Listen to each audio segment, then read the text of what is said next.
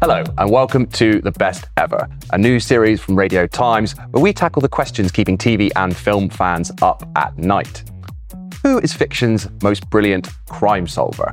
Which fantasy series casts the most powerful spell? And which rom-com has won the most hearts? I'm Morgan Jeffrey, executive editor at radiotimes.com, and I'm joined by a panel of pop culture enthusiasts for a good-natured war of words. Each of our guests has come armed with an opinion, and their job is to convince me that their pick, and only theirs, deserves the title of the best ever. Our chosen topic for this episode will take us across all of time and space as we crown the best ever Doctor Who story. Joining us on the panel are Nicholas Briggs, actor, writer, creative director, and executive producer at Big Finish, voice of the Daleks, Cybermen, and many more. Beth Axford, author, digital creator, and Doctor Who superfan. And Louise Griffin, radiotimes.com's sci-fi and fantasy editor. Thank you all for joining us. Nick, welcome to the best ever. Doctor Who has been on the air for 60 years, but why do you think has it stood the test of time? It's an easy one. Yeah. I'll just solve that. Yeah, it's fine. Because it changes and evolves. You know, if a program stays the same, people will get tired of it. And the advantage with Doctor Who, and I just feel like I'm saying the things that everyone's said before, not here, but in the world, that its change is built into the format of Doctor Who. Even before they realised they could regenerate the Doctor into someone with a different face, you know, they can go anywhere and any time and meet any kind of person. So it can be funny, it can be terrifying, it can be exciting, it can be almost any program it wants to be, and that's why it's survived. Also, it's brilliant. Yeah, that is key. Yeah, that is key. And Beth, for you, what was your earliest Doctor Who memory, and what was it that gripped you about the show? Yeah, so my first memory of Doctor Who is at the end, at the end of Aliens of London. Where... so young. Sorry to say. Where the Slovene pins one of the politicians high up against the wall. Yeah. And I was a very small child and I was, oh my God, what is this? And then I promptly forgot about it and didn't come back to it for like a few weeks with the regeneration. But that's the earliest thing I can remember. Yeah. You were probably traumatized after that. You were too scared to come back. I think honestly, I don't remember my feelings, but then I remember seeing the regeneration and then my little brain getting obsessed. And then I forgot about it again until the beginning of series 2, when I saw a sticker book in a newsagent's and I convinced my mother to buy it for me. And then somehow that's what got me back into it. The sticker books. It was all about the sticker. Yeah. You've stuck with it ever since. Yeah. Louise, again, 60 years worth of Doctor Who. Without giving it away, how difficult was it to pick just one story as the best ever? It was so difficult. I mean, like Nick said, it's been changing for years and years, and I think that was part of what made it so difficult. Like, there are so many stories that are so different, but all with so much heart. There are some truly terrible ones. There are some someone should never choose. But the majority. Oh, Nick, what have you done? The majority, I think, are absolutely brilliant, and even classic versus New Who. Like, where do you even go? I do think I've chosen the best episode, though. So. Now, of course, we have classic Who, new Who, and potentially new Who. Yeah. I don't know. I think we need a new terminology. I'm not sure exactly what we're calling it. Yeah. Well, of course, today's winner doesn't just win my approval. They will also get their hands on our best ever trophy. I feel like the tension in the room has just gone up a notch. But let's get into it. Nick, in your opinion, I'm starting with you, I'm afraid. I knew it. What is the best ever Doctor Who story? Well, controversially, I don't think there is a best ever Doctor Who story in the general sense. It's fine. Stop recording. We're done. I've broken the format. You see, I've done a Doctor Who thing, you see. I've changed the programme. I think the best ever Doctor Who story, I mean, for me, it changes almost every day. So what I'm naming here... I feel there's a lot of preamble, so I'm really intrigued as to what you're going to pick. Well, what I'm naming here is a story that many people think is one of the worst Doctor Who stories, which is a 1974 Jon Pertwee story called Death to the Daleks. It's a wild card, I think it's fair to say. Why? Is that one of the terrible ones? I'll let you explain. Okay. I'll give you the benefit of the Why doubt. Death to the Daleks?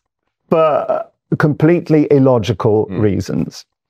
as you know, I've spent a lot of my life doing audio Doctor Who. And one of the reasons that was possible, and one of the reasons why I think it's popular, audio Doctor Who, whereas audio other franchises often doesn't quite catch the audience's imagination, is because a lot of us older fans, we used to tape record Doctor Who off the telly because there were no domestic video recorders of any kind. Which is why there's so many of the missing episodes still available as audio. Exactly. Now, in 1973, I really became obsessed with wanting to hear the Doctor Who theme all the time. And before it occurred to me that I could go to a record shop and buy the records, which I didn't even know existed until after an episode of Doctor Who, they said, the Doctor Who theme is also available.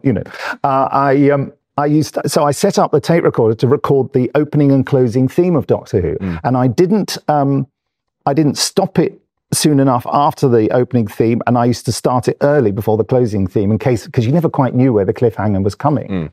And I found I started listening to the little bits of Frontier in Space more than the theme. So I thought, the next time the Daleks are on, I'll record that. Well, the next story was Planet of the Daleks. I wasn't ready with the tape stock. So I waited until the next year. I had enough tape to record 3 episodes. Yeah. And so, and I knew about Death to the Daleks because the BBC Radio Times special, nice, for the first time ever, told us what was coming up for the whole of the next year. Yeah. I mean, amazing. That had never happened before. So I was ready for Death to the Daleks. I thought, I won't record the first episode because the Daleks are never in the first. They turn up at the end of episode 1, always. And sure enough. Exactly what happened. I thought, ha. So I have listened to Death to the Daleks over and over again. And consequently, it feels the most Doctor Who-y thing ever. And I think I learned all my ideas about how Doctor Who works, how a story progresses and how it sounds, even though it sounds quite unique and weird. What can I tell you about it? If you don't know, it's a story where Terry Nation every year kept allegedly delivering the same story. He's the creator of the Daleks, the writer, in case you didn't know.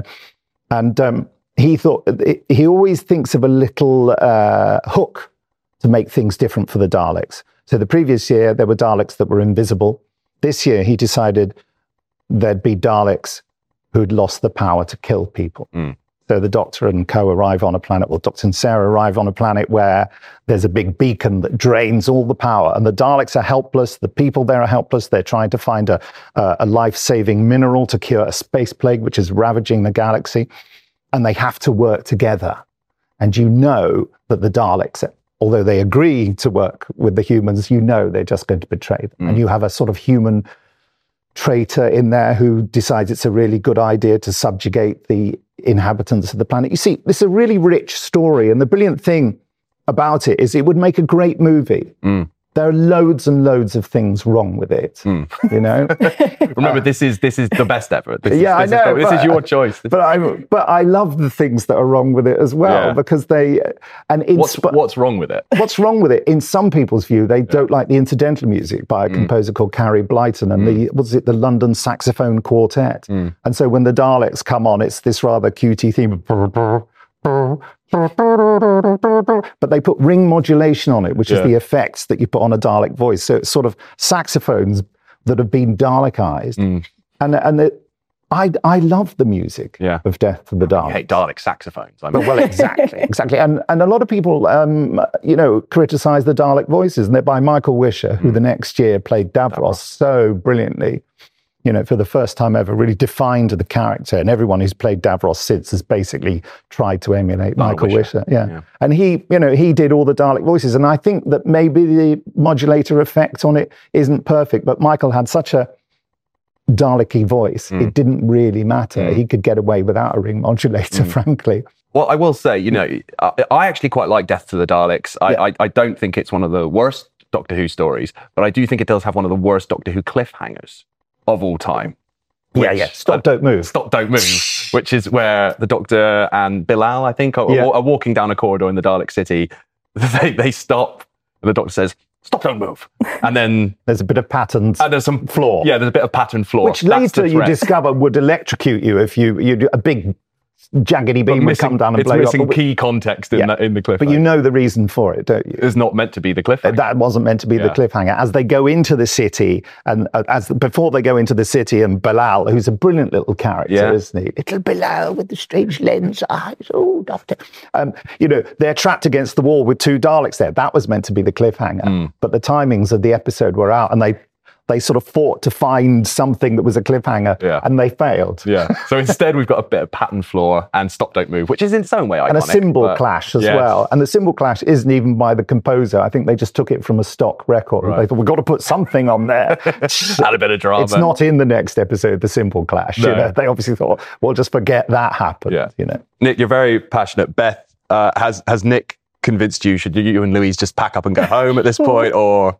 I'm convinced about the nostalgia because I completely understand that. She's convinced that you like it. That's what you're convinced. I'm convinced that you absolutely love it. Is there a special cup for me for that? You have made a very convincing case, but I do think that my episode is a better pick. Although mine is a shorter, yours is multiple parts, whereas mine is just one episode. So I can't really speak on cliffhangers and things like that. But no, should I reveal mine? Should I reveal mine now? Let's do it. Beth, in your opinion, what is the best ever Doctor Who story? Well, I was going to pick Love and Monsters. I would have stormed out right this second. Which is controversial. Do you not like it? One of the worst episodes. You know, when I was talking about terrible episodes? Yeah. Terrible episode. No, it's really beautiful, Love and Monsters. I think it's a Shall I just go? beautiful piece of work. Maybe we because should it's just all pick different. Love You and see, it Monsters. does that thing that Doctor Who does, which is change the format. Divisive, though, that one, right? I never realised that. I only found out about that recently. I think it's Marmite, that one.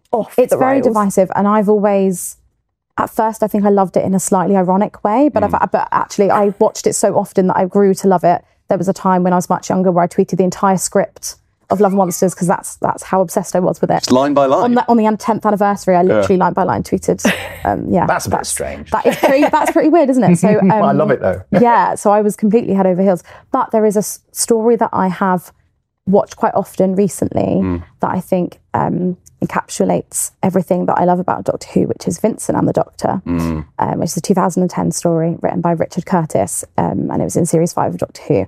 And so I picked that instead because I think that it means much more to me personally, and it means a lot to a lot of people in terms of it deals with a lot of themes about mental health and depression, and it's all about Van Gogh and his story. And I think it's a very, very beautiful episode of Doctor Who. I have the nostalgia of watching it, when I was much younger, kind of a teenager, kind of a child. And, it's not very long. It doesn't have as many parts as your choice, Nick. But I think that story, obviously it's amazing that Richard Curtis wrote it. He's an amazing writer. He wrote Love Actually and lots of very famous films. And I think that it's something that even if I have personal experience with mental health struggles, so obviously I really relate to it in that sense. But even if you don't have that and you don't relate to it, I think you can really kind of empathise with Van Gogh's story and with the Doctor's relation to that, and sort of Amy's sadness that she can't make a difference and things like that in there. So yes, I've picked Vincent and the Doctor. That is my story. I think it's a strong choice. I mean, hard to argue against because I almost picked it. I did wonder whether you would, because I think I saw you tweet about it recently, and I was sort of like, oh my gosh, we're gonna have to fight it out with Vincent and the Doctor. I can't watch the ending of that without crying. I mean, I always cry at the end of that one. I'm really sobbing. Yeah, I think that final scene with that song by Athlete called Chances, it's so beautiful and so moving. And I think Doctor Who should make you cry and laugh and care so deeply about. It makes you care really deeply about, I guess, especially I was so young at the time. I think it was my first experience of understanding mental health and depression and what that means for people. And I think Doctor Who is, as it always was, so good at educating people on subjects such as this one. And there are other Doctor Who stories that deal with mental health stuff and sort of the hope and the behind everything as well. But I'd say that the whole thing about mental health issues is that Me Too and Doctor Who was my saviour as a child, really, with all sorts of again, I can't pay my therapist for this, but all sorts of issues I had, and I've realised only relatively recently how Doctor Who was my saviour because of the mental health issues I was suffering and continue to suffer with. Although I would say, the ending how can it be as moving as the melting of the polystyrene city on Exelon? I mean, come on, guys. Look, that sequence is beautiful, but does it have Dalek saxophones? Does it have pop music? It's always good It to get has some pop song funny in little Doctor Who. noises that a couple of the cast members who visited the dubbing session just did, improvise.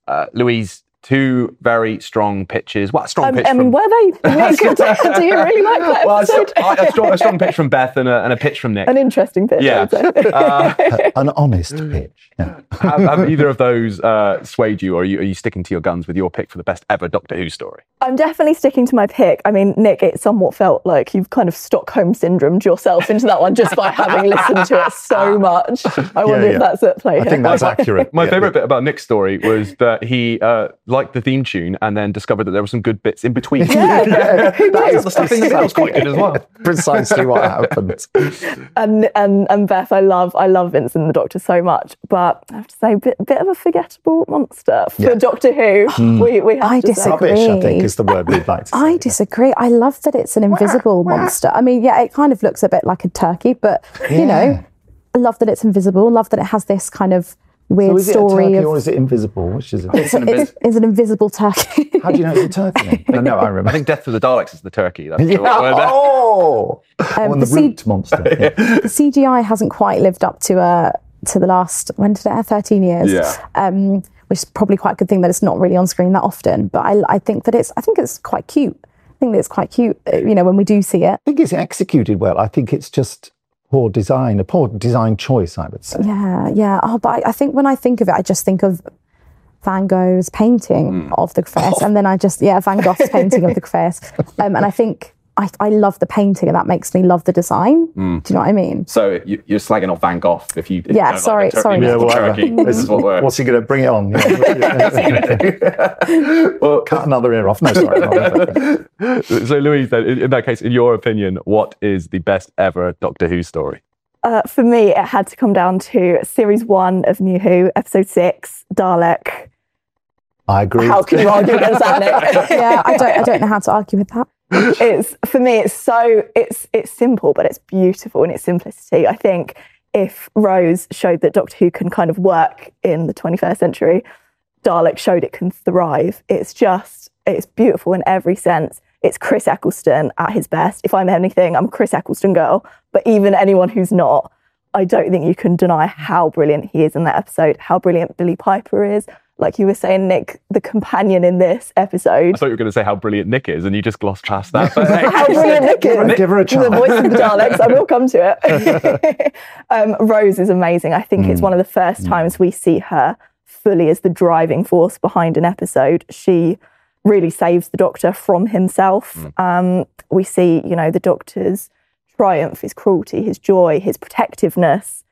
And it's all kind of done in this one location with one Dalek, and it's just simple at its best. It's just everything that's brilliant about Doctor Who, I think. Oh, I really want to thank you for choosing that, because it was such a hugely important experience in my life to do it. And yeah, I of course, during the post-production stage, I watched it so many times and have watched it lots of times since, of course. And and it is, and the whole reason Doctor Who kept going is because of the Daleks. So I think that's really fitting. Doctor Who really started being Doctor Who when that story, The Daleks, happened. That defined what Doctor Who was about. Terry Nation defined the tone of Doctor Who in a way. And that's, yeah. And I think yourself and Russell kind of updated them in such a masterful way.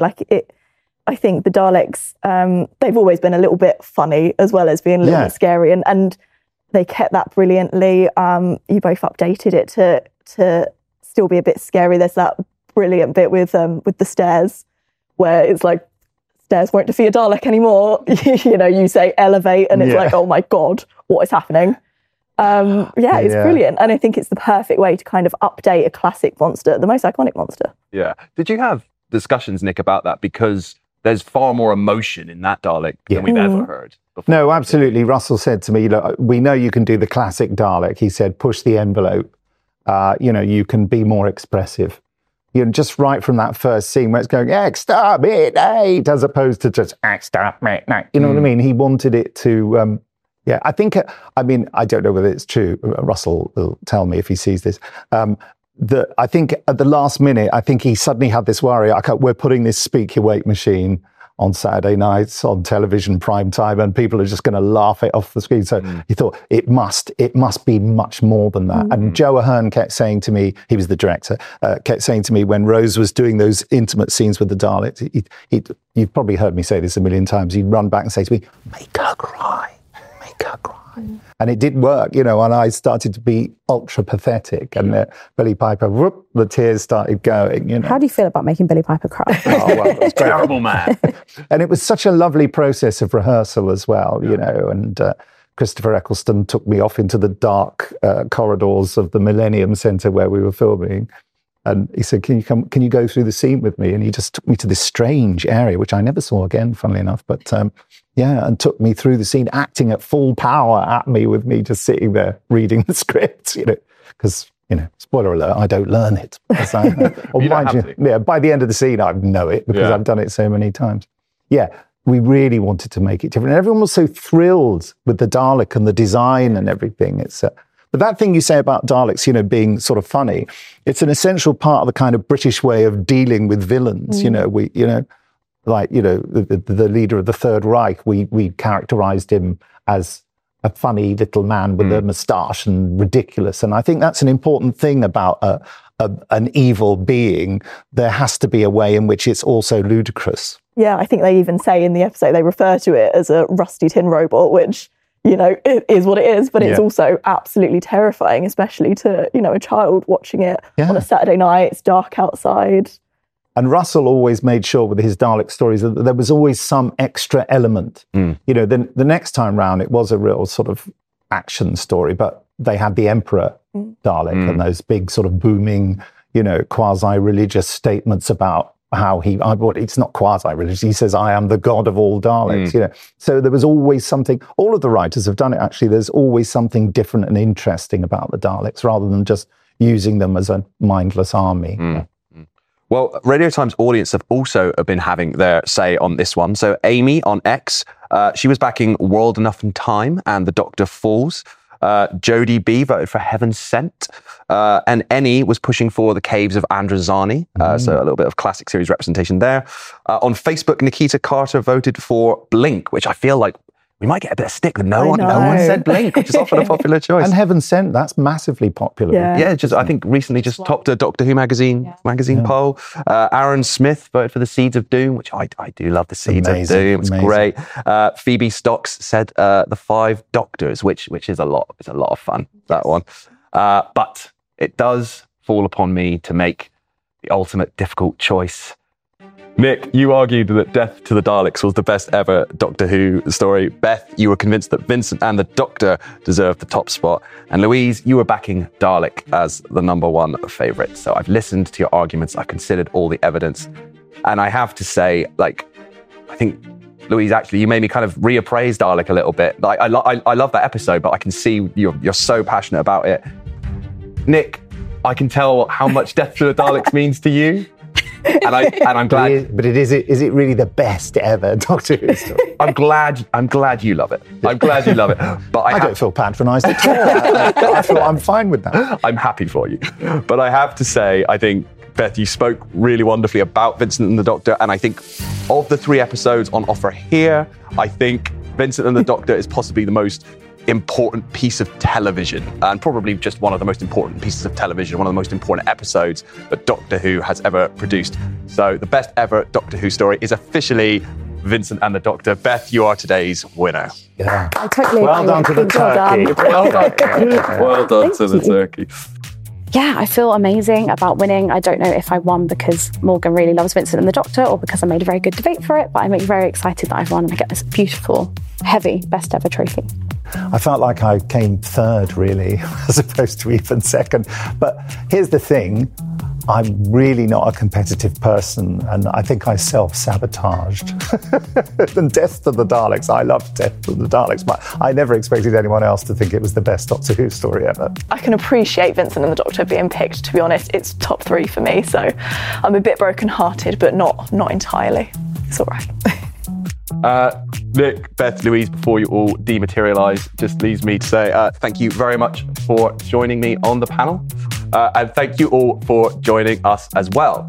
What did you think of the verdict? And what do you think is the best ever Doctor Who story? You can let us know on X at Radio Times.